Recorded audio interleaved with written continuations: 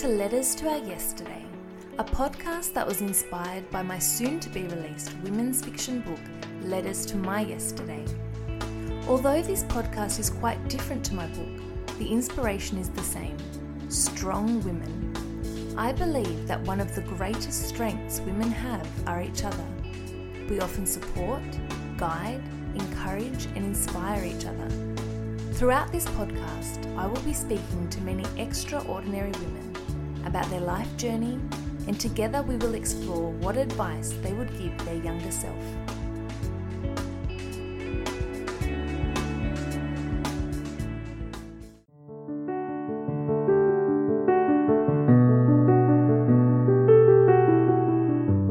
I'm speaking with one of my closest friends, Madison, today. I met Madison almost 6 years ago when our daughters became friends at preschool. It was a fast friendship with that strong feeling of connection there from day one. Madison and I see the world in a similar way and have been known to lose ourselves in hours of deep discussion about everything from the meaning of life to our dreams for the future.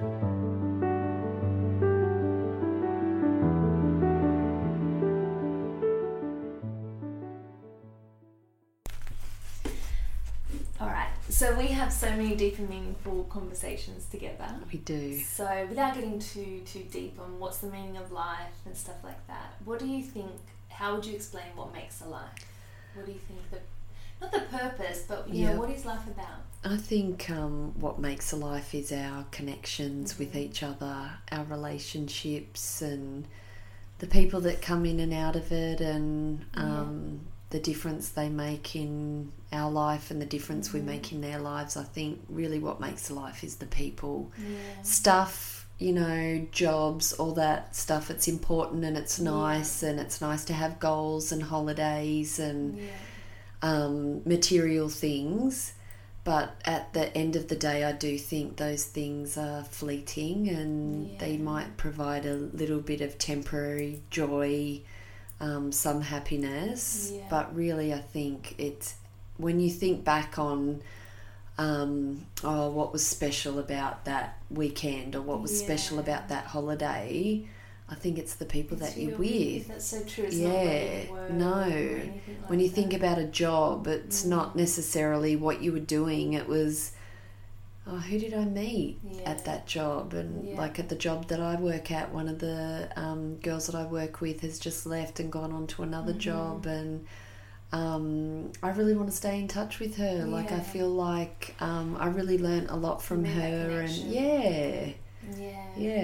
No, I agree, and I think, you know, when you're really looking forward to something, you're really wanting something to happen so bad, which we've both been in that situation, and you're wanting it, and then it happens, and you're like, okay, but it didn't really change my level of happiness so much, because it doesn't have so much to do with that. It's the people you're with, it's the interactions you're having that make you happy. And I think sometimes you just never know who's going to be one of those people.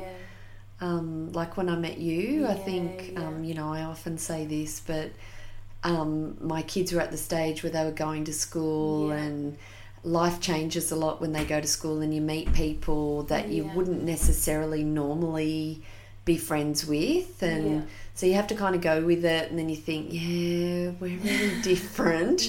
And so when I met you, it was you know, my second child, and I hadn't done a lot of those things, and got this invitation, and I was like, oh gosh, do I want to know this do I really person? want to go? I don't know anyone. And but you know, I really need to make this effort for my daughter, and then walked in and met you, and I was like, sweet, we're going to be friends. And it's funny because sometimes you meet people and you're just connected, like you said. They're meant to be part of your life, and you know you're going to share heaps of experiences together. And then even, you know, family or the people that you don't see all the time, but when you do see them, nothing has changed. That's like, so my mum's interstate at the moment, and she's one of 8 kids, so I have a lot of aunties and uncles, and she sent me a picture of her with one of her sisters and one of her brothers, and I don't know, I just looked at that picture and I was like, isn't it funny, like I might not have seen them for a couple of years, but I love them so much, and that picture means so much to me. And what is that? It's like I always think of it as like a deep calls to deep. There's something within. Sometimes it's blood, and sometimes it's just a connection, but it's something that's more than.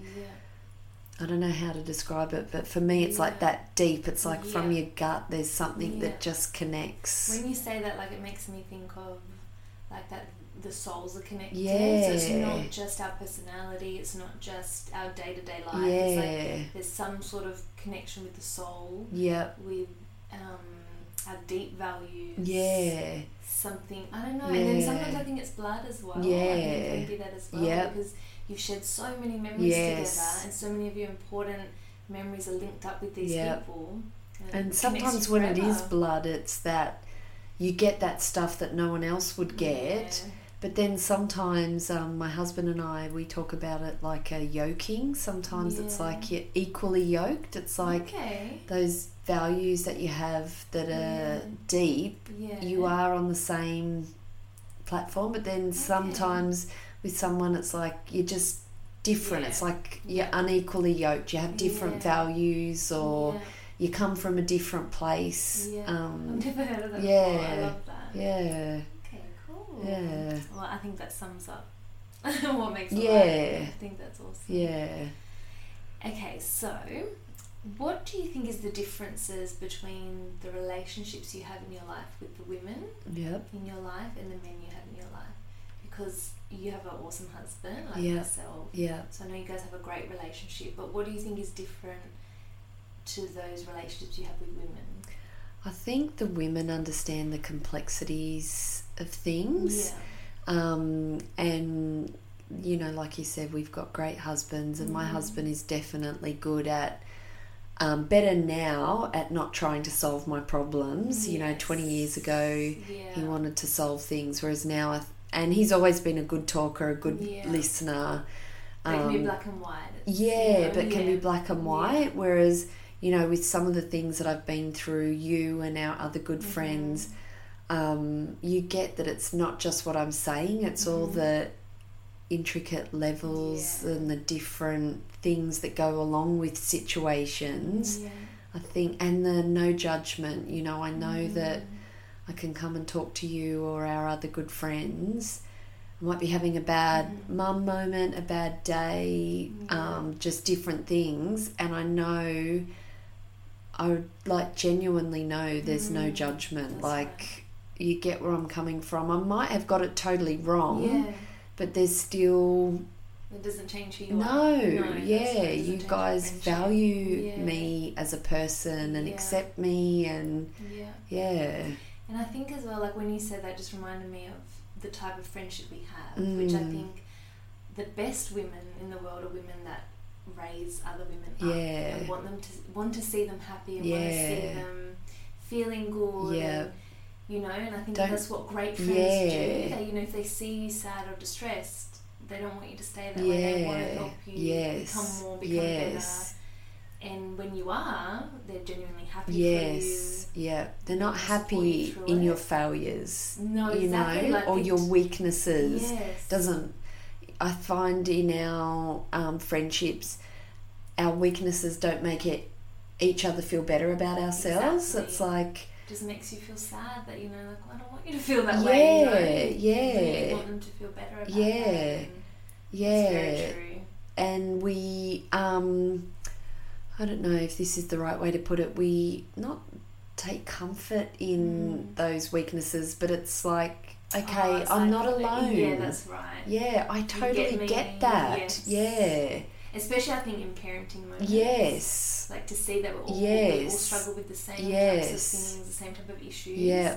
That is really comforting. Not to be happy that something is hard for you. Yes. But just be like, oh, you get it. Yeah. You know, like, I'm not alone, I'm not crazy. Yeah. This is something we're all going through. Yeah. Yeah. Cool. Yeah. So as we're getting older, what do you think the positive things to getting older is?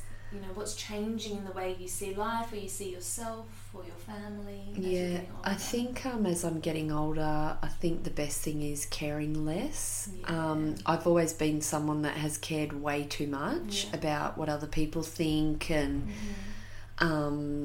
doing right by everyone and making sure that my choices are going to make everyone happy.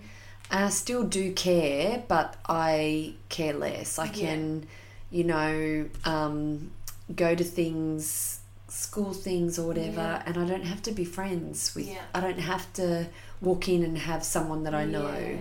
I can go, I can go to an information night and sit there on my own and know that that's okay. I'm here for my kids, and that's all that matters. I don't have to. But 20-year-old you couldn't. No, definitely not. Even, you know, 6 years ago, I probably couldn't have done that as confidently. What do you think? Because I totally agree with you. I feel the same change within me. Like, I just feel like the things I would have cared about 5-6 years ago, I just don't care about anymore, because it's not part of my everyday life. It's not part about what I care about. You know, so why spend time worrying about what someone else thinks of me? But what do you think it is that makes us change like that? Do you think it's our experiences? I think it's experiences. I think you get to the point where, you know, I do try. I am considerate. And if you can't see that, then there's nothing I can do to change that. So maybe it's like we get to know ourselves. I think so. We're not questioning who we are. So we don't, you know, if we're confident in who we are, we don't need to worry about what people think. And I think as well, if you try and be gracious to other people in everything that comes with us, you know, all our faults and failings, then I think you just get to the point where you hope that people will do the same. And being someone that is a massive worrier and, you know, come from a family of worriers, I've kind of gotten to the point where worrying about what people think of me, it doesn't change anything. No. Worrying about the outcome of a situation, it doesn't change anything. It just wastes a whole lot of energy and time. So that's like coming from your just experience. It's exhausting. It's all fear-based instead of, I guess I kind of see it as fear versus faith.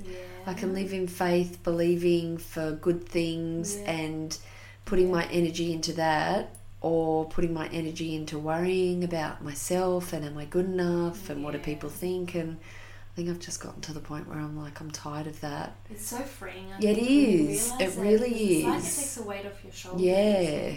Because it's kind of like, well, I don't need to think about that anymore. I don't need to worry about it. I love that.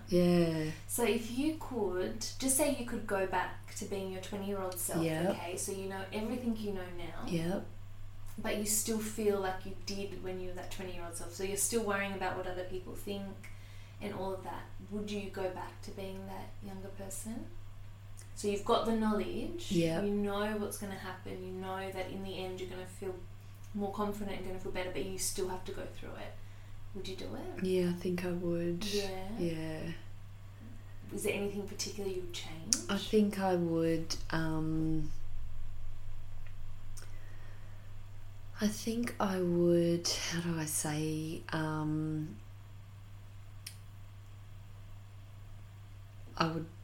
I do value the people in my life and love them. But I would value them a lot more and be a lot more. I think when you're young, you have very idealistic expectations of parents and family, and they're supposed to be perfect. They're supposed to have everything worked out. They have a role to do in your life. And then when you become a parent, you realise that I'm not perfect, and but these little people are relying on me. So I think I would go back and I would use that knowledge to appreciate, have less baggage, not let little things hurt me as much, and just love a lot more. Yeah. Even though I feel like I did, that is something that I do.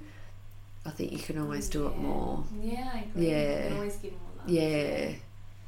So that leads us into our last question. So what would you write in a letter to you yesterday? So not thinking about regrets, nothing to go back and change in particular, but what's the one big piece of advice you'd give your younger self to sort of hold on to get through the aging process? Yeah. Well, there's a few kind of things. I would say that you're okay. Yeah. Like, be confident in who you are. Yeah. You are okay. You don't have to be that person. You don't have to see things the way that person sees them. Yeah. And just love. I think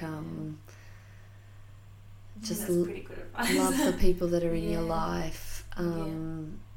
Love covers a multitude of sins and makes up for things, and I agree. I love it. Yeah. All right, thank you for speaking. Pleasure. To me. Thanks for having me. Thank you for listening to Letters to Our Yesterday, the podcast. If you enjoyed this conversation and feel inspired to, please take a moment to rate and review, or share it with someone you love. You can follow me on Instagram at Karen_Sepp, Facebook at Karen M. Sepulveda, or visit my website www.karensepulveda.com. Thank you again, and don't forget to subscribe to hear more conversations with extraordinary women.